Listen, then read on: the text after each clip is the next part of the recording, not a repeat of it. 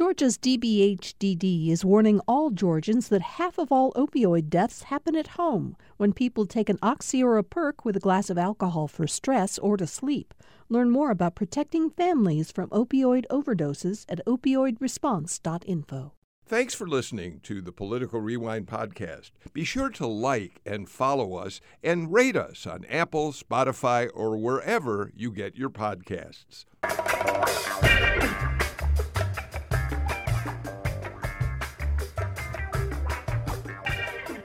Welcome to another edition of Political Rewind. I'm Bill Nigut. So glad to be joining you and glad you are with us for the show today. So let me use a really facile line to get us started.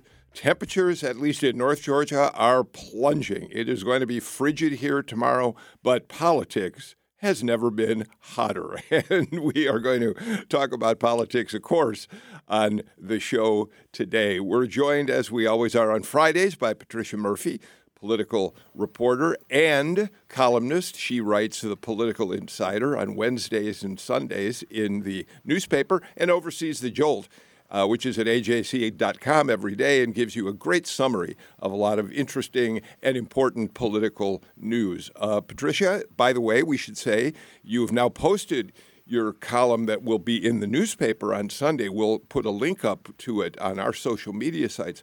But it's I haven't had a chance to read it, but you're taking on a subject that we don't, as a state, pay enough attention to, one that we should probably be doing a show about. Just give us a brief insight about your column today. Yeah, so with so many fights in Georgia right now about how to tell our own history, I wanted to get out of Atlanta and go to Macon. There is a new project down there to tell the story of the Creek people who lived throughout Middle Georgia for thousands of years and were driven away by white settlers to make way for new plantations. They ended up in Oklahoma. If you go to Oklahoma, a lot of the same names that you see here in Middle Georgia, it's all the same. Now a citizen from the Muskogee Creek Nation has moved to Macon, and she's a part of telling that story through the eyes of the descendants of the people who lived it. It's a subject we really need to deal with. And I should point out, Honoré Fanon Jeffers was on our show a few months ago when her highly acclaimed novel, The Love Song of W.E.B. Du Bois, was published. And in that novel, she takes us way, way back into Georgia history and looks at Native American populations and how they were displaced back then. So it's obviously a subject that is of great importance, and I think it's getting a lot of currency right now. So I encourage people to read that column. We're joined by Professor Andra Gillespie, professor of political science at Emory University, also the director of the James Weldon Johnson Institute for the Study of Race and Difference. How are you, Andra? I'm well. How are you? I'm terrific. Thank you so much for being with us today. Rene Alegria, the CEO of Mundo Hispanico Digital, is with us. I don't think we're trying to get Rene's audio working. Right now, we're having a little bit of an issue with it. We certainly will have him join us as soon as we possibly can. But until Rene is here, let's start our conversation with you, Patricia. So there were two important polls released in the last day about Georgia politics. One was your own poll at the AJC, a poll of some 860 Georgians and conducted by the University of Georgia. That poll, among many other things, shows that Brian Kemp has a pretty substantial lead, I think it's fair to say, against David Perdue. And simultaneously, Quinnipiac University published their Georgia poll, and they too showed Brian Kemp with a pretty good lead over David Perdue. As a result of that, the Kemp campaign has called on Perdue to drop out. Cody Hall's quote, I'm not going to give it to you exactly, but was essentially the only thing stopping Georgia from remaining red is David Perdue.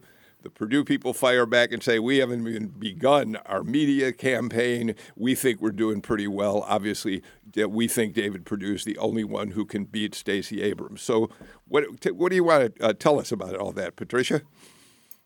Yeah, so Governor Brian Kemp and David Perdue are both making the case that they're the best one and the only one who can defeat Stacey Abrams in November. This poll says that right now Georgians believe that Brian Kemp is the one to not just beat Stacey Abrams, but to be the governor. We had head-to-head matchups.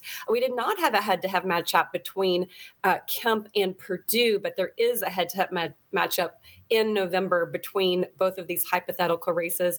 Brian Kemp has a 7-point lead over Stacey Abrams, and David Perdue has about a 4-point lead. And so that has led to a ton of sniping between the two camps.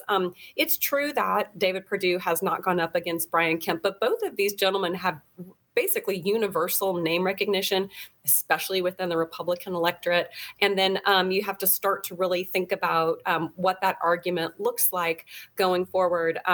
There needs to be a united Republican Party, and there need to be Republican voters who believe that the election will be fair and they will be going to the polls. Yeah. So that's we've got a mixed bag in here when we start to dig into it for Republicans. Yeah. By the way, thank you for pointing out that when I talk about Kemp having a lead over Perdue in your poll, it's really kind of a bank shot in the sense that you did the hypothetical matchup between Kemp and Abrams and Perdue and Abrams, and Kemp came out stronger on those numbers right now.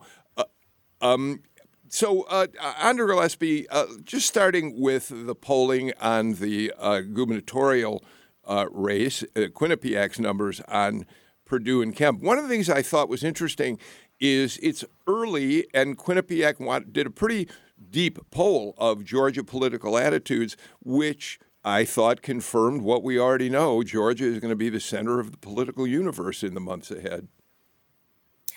Well, Quinnipiac has a special place in my heart just because I went to school at Yale, which is about 10 miles away from Quinnipiac University. So, I used to drive past there to get to my pastor's house all the time when I was in graduate school. The fact that you have basically a national polling outfit that is doing public deep dives into surveys in Georgia suggests the significance of this particular race. And Quinnipiac does this in lots of marquee statewide races for governor and for Senate. So, yeah, it does confirm that Georgia is on the map. I would caution for both of these polls, though, while I completely understand why Governor Kemp, is now urging David Perdue to drop out of the race. It is sort of the commonsensical political spin move to make here in this situation. And what the UGA survey shows in particular is that his lead over Stacey Abrams is a statistical lead, whereas Kemp's lead is a statistical, Perdue's lead, is a statistical tie. But the problem is that surveys are a snapshot in time, and they're only as good as the moment in which the question is asked. So yes, when these surveys were taken, Kemp appears to be in an advantage, but what the Perdue camp is saying also makes sense, that they still have a lot of time to campaign, and the tide could shift at some point, and attitudes can change over time. So basically what this portends is that UGA and Quinnipiac, and I'm sure other organizations, are going to be doing much more polling in the state, tracking this over time, and then we can track the trends to see whether or not this is a blip, whether or not this is just the start of the contest, or whether or not they're going to be events and actions that either campaign could take that could actually improve their fortunes. We have Rene Alegria. Rene, thank you. I'm glad you're with us. I know we had a little bit of a problem getting your audio up and running, but now that you're here, what did you make of the polling that you saw, either the AJCs or Quinnipiacs? Sure. Well, I'm so glad you can hear me, number one, and thanks for having me. Right, what a relief. Look, I think that there's so much, baggage when it comes to all things polling. I mean, we have seen historically, recently, when Hillary, the election night of Hillary Clinton, where did we all think the polling was pointing to? And look what happened. We've seen that happen over and over again. So, a little bit of caution there. That said, data is great. And I agree that, like, having the insight that we have when we do get these polls to pour over is a positive. I do agree that, like, look, the world is watching what's happening in Georgia. I do think that the Republican Party is going to have MMA Saturday night fight every day going forward, and it's going to be, it's going to get bloody, and it's going to be a real street fight with how that's going to work out, which is traditionally not where Republicans are. They're the united party, rank and file. They point in one direction and they march toward that goal. So it's rather interesting to see how it's playing out. Look, the poll itself was a mixed bag, right? I mean, the economy was the number 2 issue, followed by COVID. There are so many things about this poll that I feel we can talk about. Biden, Kemp, Warnock, Ossoff, all had highish disapproval ratings. Abrams and Warnock both slightly behind, of course, as we discussed. But respondents were also, and I think this is interesting, strongly for Roe v. Wade, gun control, and ballot access. So that contradicts a lot of where the voters actually registered who they would vote for. So it's an interesting snapshot. All right, Rene Alegria, thank you for laying out a few of the things that I do want to get into with the poll. And one of them, Patricia, is a real headline. I have to say, it was just a couple weeks ago on the show that I suggested that maybe presidential approval ratings, we shouldn't be talking about them quite as much, because I see the country is so divided so evenly that it strikes me that for the most part, it's going to be hard for any president to get above 50% for very long in their approval ratings. But in this case, the fact that Biden's numbers, are in the low 30s really does strike me as something that merits a discussion. Now, I want to say, because I got a lot of pushback on this from listeners yesterday, we know that a lot of Biden's unpopularity comes from the resistance he's gotten to many of the things he's tried to put in place by Republicans, by Trump acolytes, by anti-vaxxers, and the like. Nevertheless, the numbers are the numbers, Patricia. Yes. So I really do agree with you. It's important to make a distinction between an approval rating and an election head-to-head. Joe Biden is not running against anybody in this poll. This is not a choice between Joe Biden and Donald Trump. That's a totally different conversation. This is a choice between you're very pleased with how Joe Biden is doing or you don't feel good about it. And in those numbers, just a third of Georgians approve of the job that Joe Biden is doing. And the reason that's especially important and meaningful is because in May, 51% of Georgians believed that Joe Biden was on the right track and they approved of his job. And that was 4 months into the job. So it wasn't just, right after he was inaugurated. He had had a little bit of time to get his legs underneath him. So this is a really precipitous drop, and it's followed a number of losses, public losses for Joe Biden. The Afghanistan withdrawal was just a visual catastrophe, and I don't think it was ever really fully explained or dealt with by the administration. If you then look at inflation, has really continued to bubble up under the surface, and now it's really infusing people's everyday lives. And the administration also, I don't think, has really dug into that. And the third piece of this is COVID, of course. This is everybody's daily life. And at this point, it's just a daily grind. And we're still struggling to get through it. In some cases, we're still fighting with our neighbors. It's infusing school boards. It's become political. It's just not over yet. And so I think people are exhausted, and Joe Biden's the president. And so we're seeing that correlation. Is it a causation? Maybe, maybe not. That's up to voters. But the numbers here are troubling for Joe Biden, and they're troubling for Democrats who rely on him to get that party ID up and get the party in a place they want to be next November to run for re-election. Andra, I want you to jump in, but I'd like you to also address the fact that the coalition that elected Biden in Georgia seems to be really struggling with him right now. African-American disapproval has risen dramatically.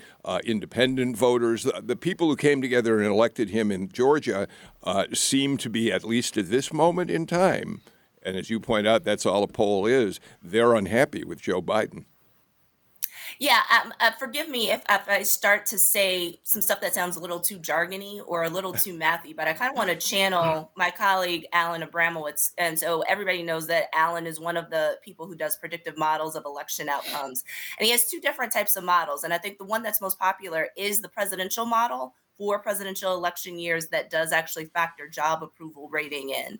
I think it's really important for people to realize that when he's doing predictive models of how many seats are going to be won or lost in the House or the Senate, that actually doesn't include the president's approval rating.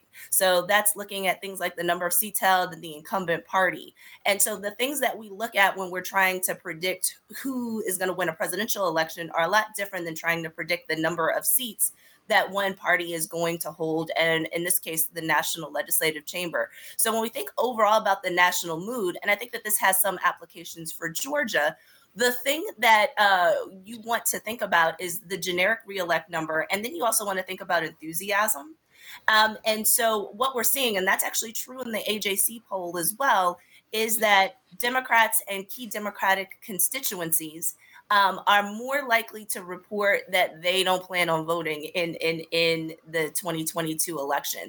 That's concerning just from a turnout thing, because in a race where there are sort of closely even numbers, or maybe not quite, but pretty close numbers of Democrats and Republicans in the state, if you've got Democrats saying that I'm more likely to sit this one out, that doesn't portend well for Democrats actually being able to get enough people to the polls to actually be able to win elections. But in general, what the effect is indirect. And these models are designed to be non-recursive. So we're not thinking of feedback loops. We're not thinking of sort of indirect effects when we're thinking about these models, right? So if people are ticked off because Joe Biden didn't live up to their expectations, and then they make the decision that, well, I'm just not going to vote in this election, that's where you're going to see that downstream effect. But it's not necessarily directly because of the fact that like Joe Biden is unpopular at this moment, though, you know, I would never argue that that's helpful. Okay. Thank you for all of that. Rene, you already mentioned one of the other things that's interesting in this poll is the way Georgians respond to some hot button issues. And it strikes me that their response points out why Republicans who are running in primary contests and then hope to go on to be in a general election are kind of walking a very, very slippery slope. So by a very wide margin, and numbers are not really great on the radio, so I'm just going to talk more in generalities, but by a very wide margin, Georgians said they do not want the Supreme Court to overturn Roe v. Wade, which they very well might be headed toward doing. And then by a smaller margin, but still, I think it's a majority, they said that if the court allows Roe to continue for the time being, they do not want Georgia's abortion laws to go into effect either. Your thoughts on that? Well, this is why it's a bit confusing when you're reading a poll like this, right? And how to analyze the tea leaves, if you will, to see what the voters are feel personally and what they register as being something that is akin to their heart and home versus a candidate and the party that candidate represents. And I think Roe v. Wade, for example, is a perfect example of that, where voters in Georgia, according to this poll, want Roe v. Wade to hold, yet the candidates that this poll says they're backing do not back Roe v. Wade. So, you know, you take that with a grain of salt and you analyze the numbers accordingly. I think that when it comes to how this affects Biden's numbers and his popularity in Georgia and across the country, you know, he's had some very public legislative stumbles, right, with the Voting Rights Act, and we're still dealing with the Omicron surge. The death rates are still sky high compared to where they should be. And while so many folks are like, okay, we've moved beyond Omicron, it's still there, right? What is interesting, though, and I think that this is one of those, okay, it's January, right? And we need to pause and see what the marathon is going to hold from now through voter day in November, is that the economy is roaring back. GDP grew 5.7%, which was announced yesterday or the day before. And, that's the highest the economy has roared back since 1984. Unemployment is down to 3.9%.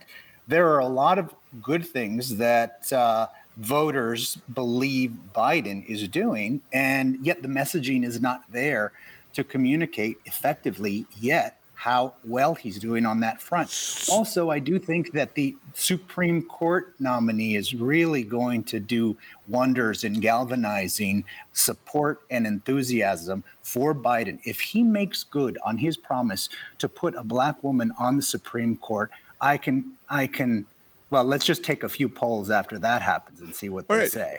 Patricia, let me bring her back to the state and what I started with here, which was, hot button issues for Republicans are great if you're running in a primary. Limiting abortion, perhaps almost outlawing abortion, as the law here says. Constitutional carry was unpopular among the people who were polled. So these are issues that are great for Republicans in primaries, but again, they're going to have to struggle with them with the general election public that seems to not approve of those measures.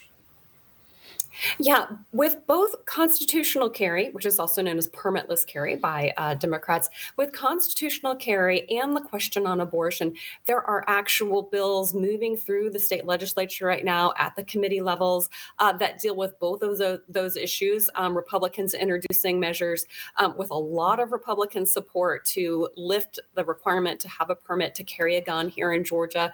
And Senator Butch Miller has also talked about introducing a Texas-style abortion ban, 6-week abortion ban here in Georgia.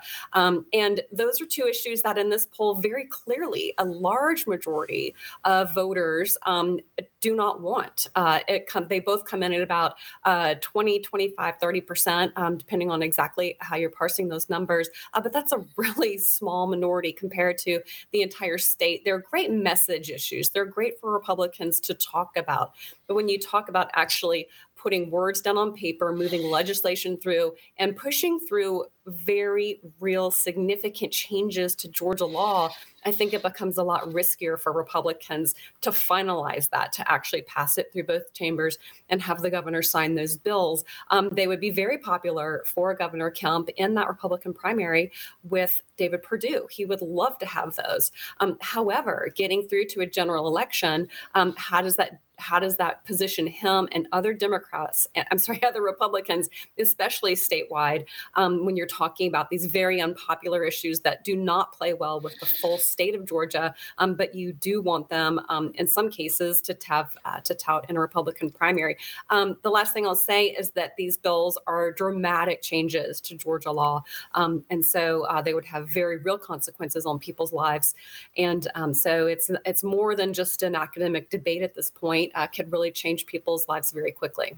Okay, Patricia Murphy gets the last word on this segment of Political Rewind. Let's do this. Let's take our first break of the show and come back. Let's talk about some issues in the legislature right now that are worth our attention too. You're listening to Political Rewind.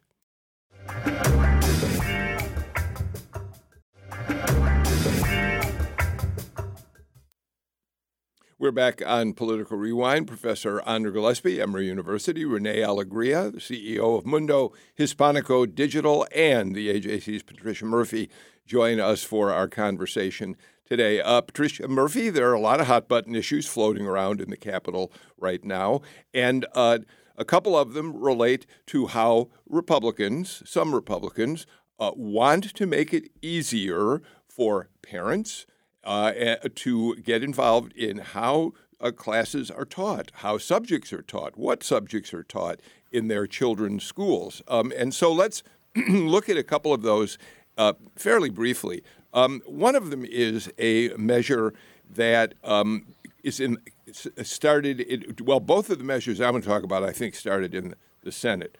One of them is a measure that would now bar the teaching of so-called divisive materials, and of course the reference really is to critical race theory, and it would in fact I think it would impose a financial penalty on schools that taught those materials. Have I got that one right, or is that the one that relates to the book bans?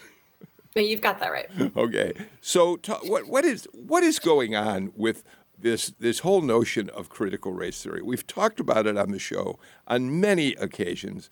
It isn't taught in schools here, and even David Ralston, the Speaker of the House, on our show just a couple of days ago said this looks like one of those bills in search of an issue. Yes. Well, and we come immediately to the problem that critical race theory is sort of what you want it to be, because there is a college level sort of academic framework, as college level professors will explain it, that is called critical race theory. But then when you get down into this debate that's happening in both the Georgia State House and the Georgia State Senate, the conversation is it actually curriculum? Is it a lens through which you are framing certain issues and historical references? Even just defining critical race theory is very, very difficult for lawmakers right now. There's an attempt to do it, but they're running into some problems. Once you define critical race theory, then you have to decide who's going to enforce critical race theory being taught or not taught, and who's going to report it. Is it going to be the students? Is it fellow teachers? Is it parents? I think it is an incredibly sticky question, and that's why legislators typically do not get into the curriculum level up when they're talking about laws pertaining to education. There has long been sort of a standing agreement that lawmakers would stay out of local school issues. At one point, Governor Kemp decided to entirely veto a bill because it instructed schools to extend recess by 15 minutes, which he said was totally antithetical to the idea that school boards should have the control over the decisions that are going on inside the schools.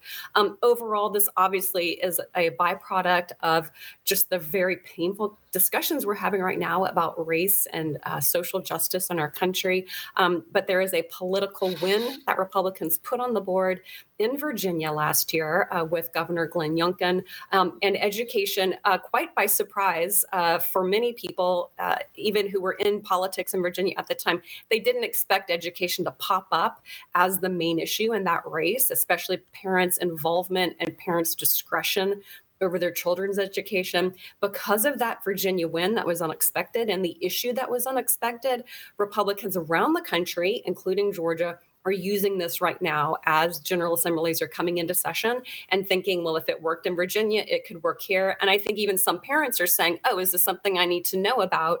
So it's we don't know where this is going to go, but it's very, very hot in the Capitol right now. You know, Rene and then Andra, I think one of the things Patricia said that really strikes me as worth unpacking a little bit more is ban critical race theory. Ban obscene books. Those are great bumper stickers if you're a Republican. I mean, they work great. But when you try to add the details, how are you going to define what is obscene in the legislation that you write? How are you going to define pornography? It's Potter Stewart, Supreme Court Justice Potter Stewart, in a famous case on pornography, said, I know it when I see it. He couldn't get any closer to a definition than that. And so, Rene, whether it's talking about banning books that are somehow obscene, or banning the teaching of subjects which make people uncomfortable or are divisive, getting down into what the language of those bills are is really going to be something to watch. Look, the details are sketchy, to say the least, when it comes to debate about what CRT is. The article that you point out, the buzzwords, divisive topics, privilege, oppression. They're not even trying to hide the fact that people being protected from discomfort are who? Students who identify as white, male, heterosexual. And I think the other side of this is, well, what about everybody else historically? And this is what this debate is forcing us to think about. I think one thing that isn't mentioned is that the students themselves are not making these complaints. or saying that they are being offended or harmed by what they're taught. It's the parents, it's political and racial. According to the American Library Association, the ALA, parents and patrons initiate over 50% of all book challenges in the United States. And 1% of those challenges actually come from complaints that originate with students. And, so again, this is a lot of bluster. The details are not exactly formed. We see the rhetoric being effective, as Patricia pointed out, in Virginia.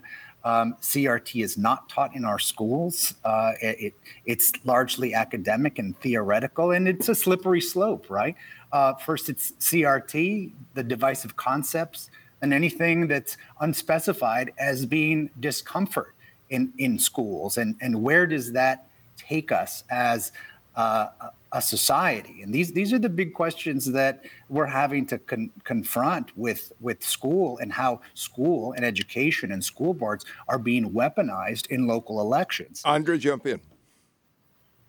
I have so many thoughts. I'm not 100% sure about where to jump in on this, about the idea of kind of people feeling guilt or people feeling shame or people feeling discomfort. This is what keeps democracies on our toes. This is what actually makes us do better. So yeah, sometimes if people want to feel bad because of stuff that other people did in their name that they benefited from, 150 years ago, that's our reminder as a society, collectively, that includes any marginalized folks like me, as the sort of goad to do better. And I think we need to sort of understand that like discomfort is a part of the learning process, and discomfort is a part of society sort of making itself better and making sure that we actually are living up to our creed. As far as CRT is concerned in schools, I mean, Patricia has mentioned it. I've said it plenty of times on this show. There's no way I'm teaching your 7-year-old that because your 7-year-old doesn't understand that. I do want kids to learn that slavery was the cause of the Civil War in Georgia, right? That's a historical fact. But some people would argue that that's critical race theory. And that actually gets to the underlying part of the problem. There are people who don't want to face the fact that bad things happen in this country, that certain people disproportionately bore the brunt of it, and that they continue to bear the brunt of it. And there's also this resistance to thinking about systems, which is basically what CRT is about, in talking about ideas of systemic racism. And there are differences in terms of how people perceive that. That can fall along racial lines, that can fall along partisan lines, but we've got to have these discussions. And in particular, if we are shielding older children from things which they are actually old enough to be able to grasp, we are doing ourselves a disservice. You are making my job harder at the collegiate level, because there are things that I shouldn't have to teach that I kind of have to go back and make sure that people know, or make sure that we're all on the same fact page about certain ideas. And then it's part of critical thinking for us to be able to wrestle with these ideas and figure out ways to move forward as a society. And the idea that this really isn't sort of about what we're teaching K through 12 curricula, the idea that this is being brought up so that people want to monitor what's being taught at the University System of Georgia is also problematic, because these are adults that we're dealing with. Adults can deal with discordant information. They can argue. They can sort of figure out the ways to sort of think about facts and to gather things in ways that are empirical and systematic. And the idea that you want to stifle that information even for adults suggests that this really sort of, isn't, sort of just an agree to disagree type of moment, but that this is some type of whitewashing that sort of, as people have talked about, sort of smacks of authoritarianism and smacks of fear in ways that I just don't think are going to be helpful for our society going forward. Patricia, let me throw out an example of some of the concerns that many people have about when you start looking at how parents, for instance, can put pressure and interfere with what's taught in a school. You'll already know this story because it made headlines yesterday. The school board in McMinn County, Tennessee, has voted to remove the book Mouse, the Art Spiegelman, a celebrated graphic novel about the Holocaust. I think it won the Pulitzer Prize. They removed it from the curriculum, from the libraries, because of, quote, rough, objectionable language in the book. There is disturbing imagery. It's about the Holocaust.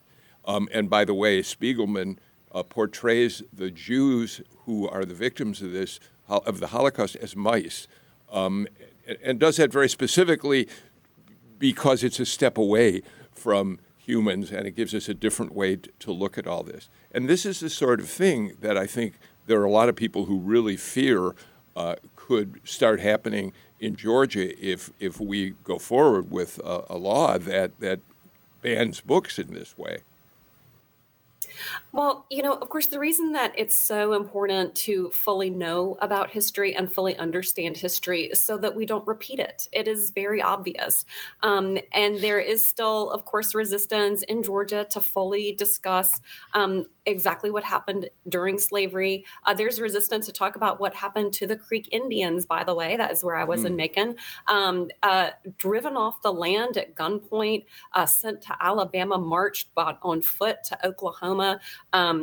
Rapes, murders, war crime atrocities for years. It is incredibly graphic and difficult to know about, but it was worse to go through. I promise you that. And so it's our responsibility to understand these things, to explain these things to our children when they're ready to hear about it. And so that we as a society don't go backward instead of forward. And so to have these really super important, weighty conversations swirled up into a political cycle, to me, is very frustrating to watch, to be honest with you. To see people with primaries on the ballot or trying to ward off a primary during qualifying coming up, that's a lot of what's going on in this. It just is.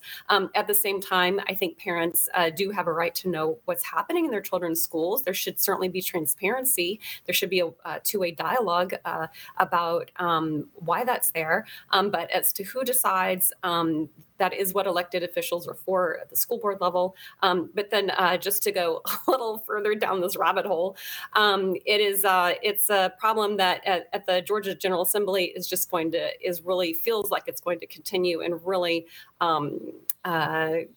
continue to bubble up and probably boil at some point. Okay, let's do this. Let's get our final break of the show out of the way. Still have a lot I'd like to talk with a panel about, and we'll do that after these messages.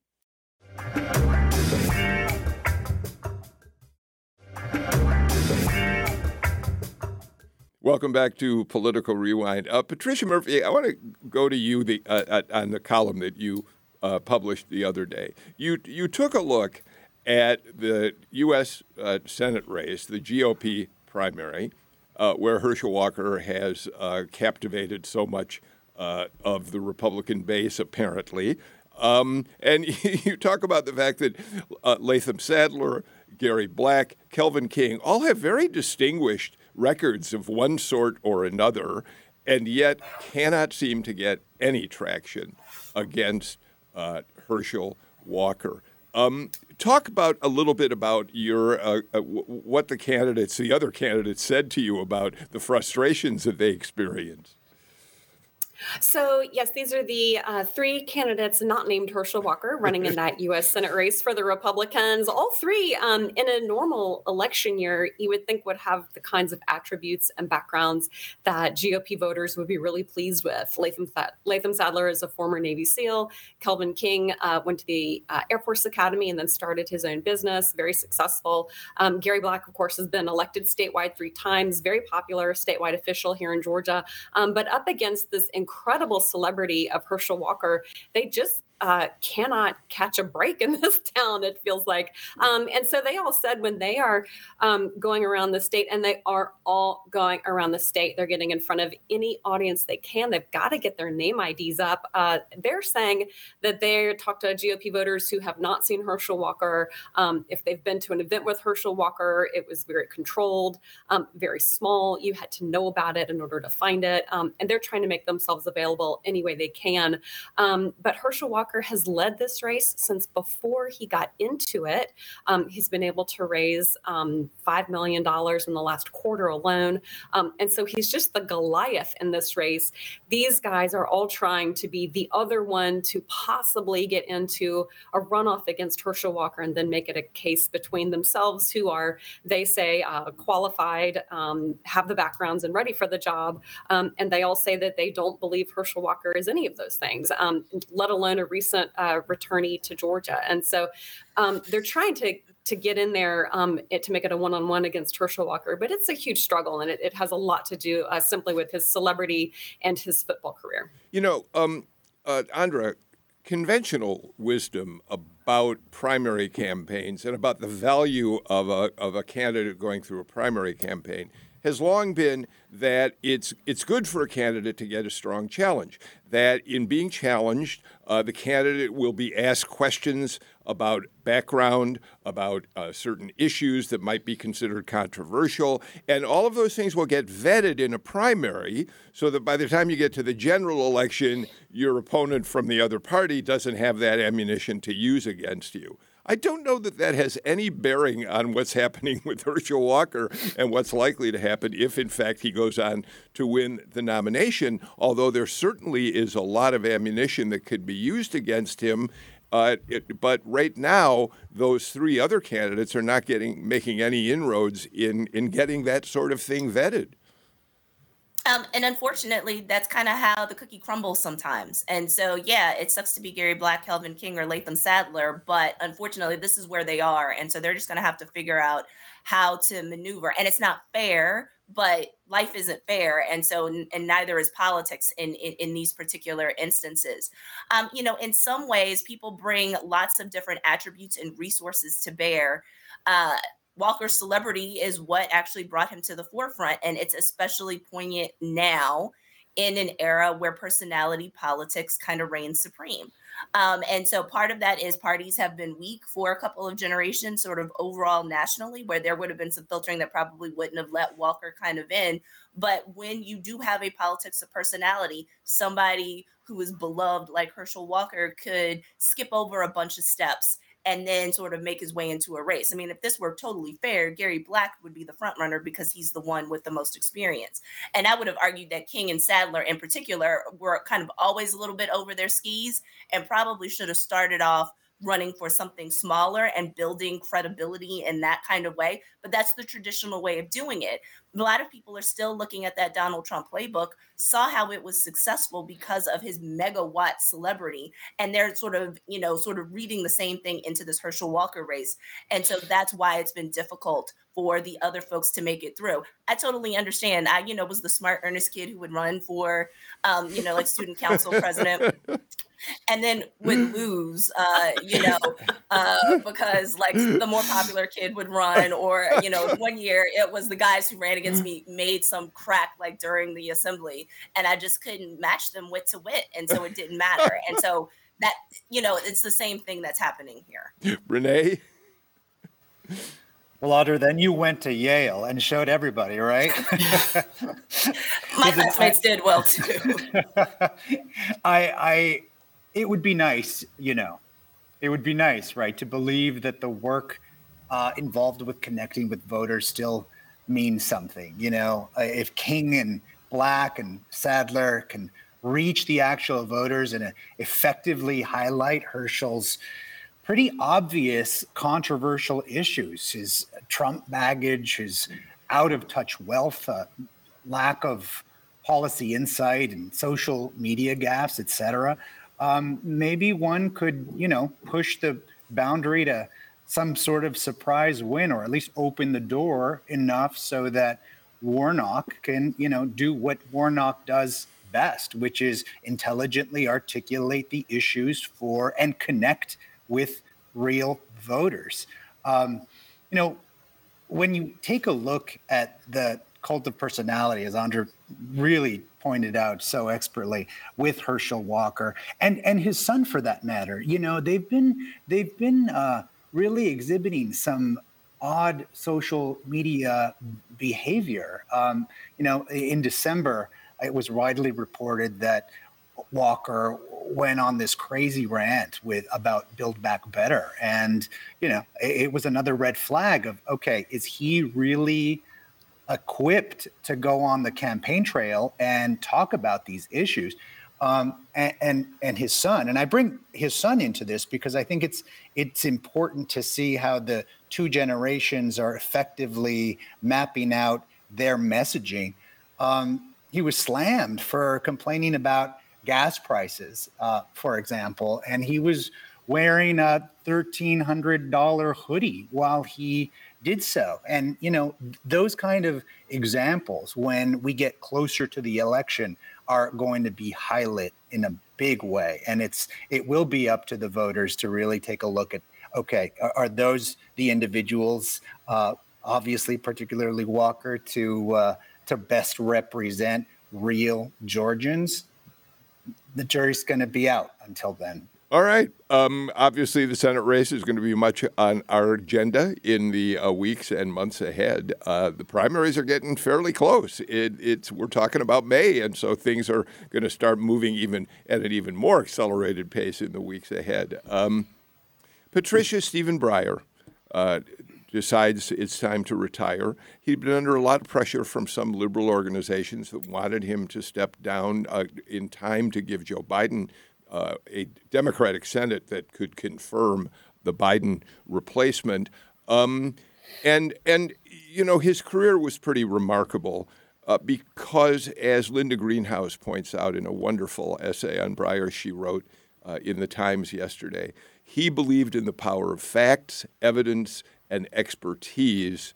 He believed that the Constitution was a document that could help make the country better, greater in many ways. He was not an originalist. He thought that facts could determine what needed to happen. And as recently as the Supreme Court case on the Biden corporate mandate for vaccines, he was one of the people who dissented from the court's decision that it was unconstitutional, and basically said, are you telling us that people who are members of the Supreme Court know more about public health than OSHA, an organization which works with public health to determine the best ways to protect people in society? So it is a big loss, but of course the bigger issue is what happens next with a replacement.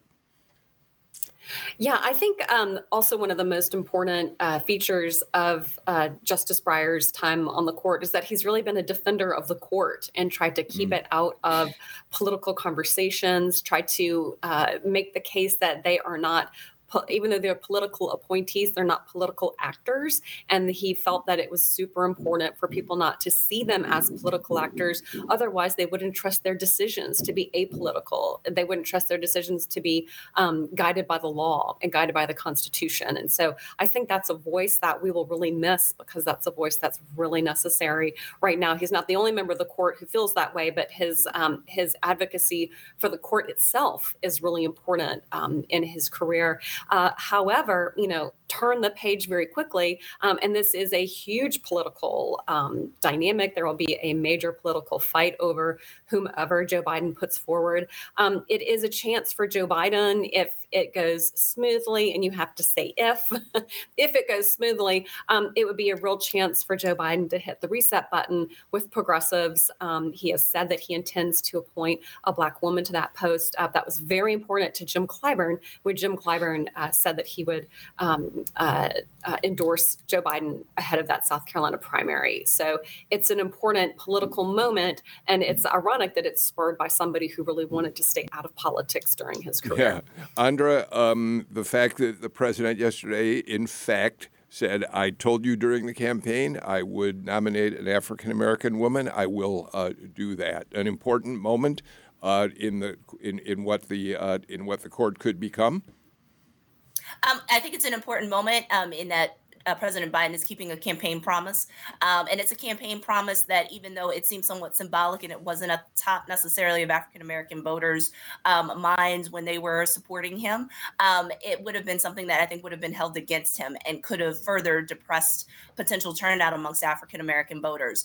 I think the debate now that's coming upon Joe Biden actually sticking to his guns, and now this implicit debate about affirmative action, where we're now maligning the credentials of eminent Black female jurists, is also a really important one. And I think it fits into our discussion of critical race theory and how uncomfortable we are with acknowledging racial redress. So this is, a Supreme Court that has been overwhelmingly white and male for its entire history. The fact that you can count on your hands the number of people who are not white men who have been Supreme Court justices, the idea that you're going to add one Black woman, it's going to make her the third Black Supreme Court justice ever, right, is going to put people in arms and start talking about affirmative action, right, for people who have been, federal judges and appellate court judges and, educated at the finest schools in this country, to say that these people are not qualified and that we're not going to be intentional about making sure that we have that type of voice and perspective represented on the court. And also that these women cannot leave their Blackness and their femaleness at the door when they're making decisions objectively, I think is a really, really important conversation that we've had. And it's actually been somewhat disturbing to hear sort of how this has been used, from them pulling up every Black woman, and I know it's only 39 federal judges that we're talking about, to just be like, okay, well, they're all being considered, right, when that's probably not the case as well, to people actually casting aspersions on their record. There's just so much there, and there's so much that, again, reflects the deep fissures and the deep problems that we have with race in this society. Rene, we don't want to leave this discussion without pointing out that Stacey Abrams' sister, Leslie Gardner, who's a federal judge down in the Middle District of Georgia, her name has been mentioned. There are probably a few judges, based on what I'm reading, who may be above her in the ranking of this, but the fact that she is even in the mix is fascinating, especially as Abrams gets her campaign underway. No, it's absolutely true. I think that this is going to play out in so many different ways, right? We're going to see a galvanized Democratic base really take a look at what is happening, how the nomination process takes place, what the right is going to do, say, and possibly attempt to block about any potential nominee, and how that's going to affect voters of color primarily, and a liberal base that wants to see a better reflection of a Supreme Court that looks like America. Right. That's on the one hand. Well, I'm sorry, Rene. We're running out of time, and I do want to ask one more question. Patricia, you talked. We don't know how this fight is going to end up, but there are reasons to think that it is not going to be the Republicans' advantage to fight too hard unless Biden picks a really extreme African-American candidate for the job.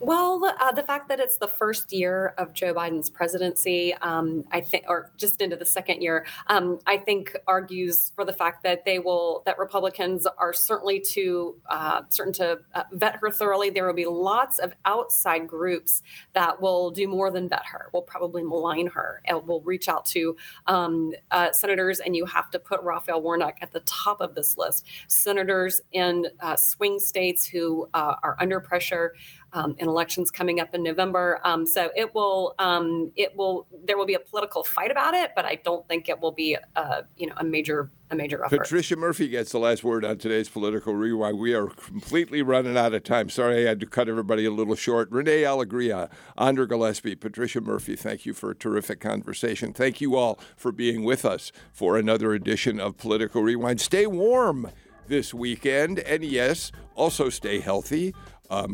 Wear a mask, and if you haven't got a booster shot, please go get it. Take care. We'll see you all next week.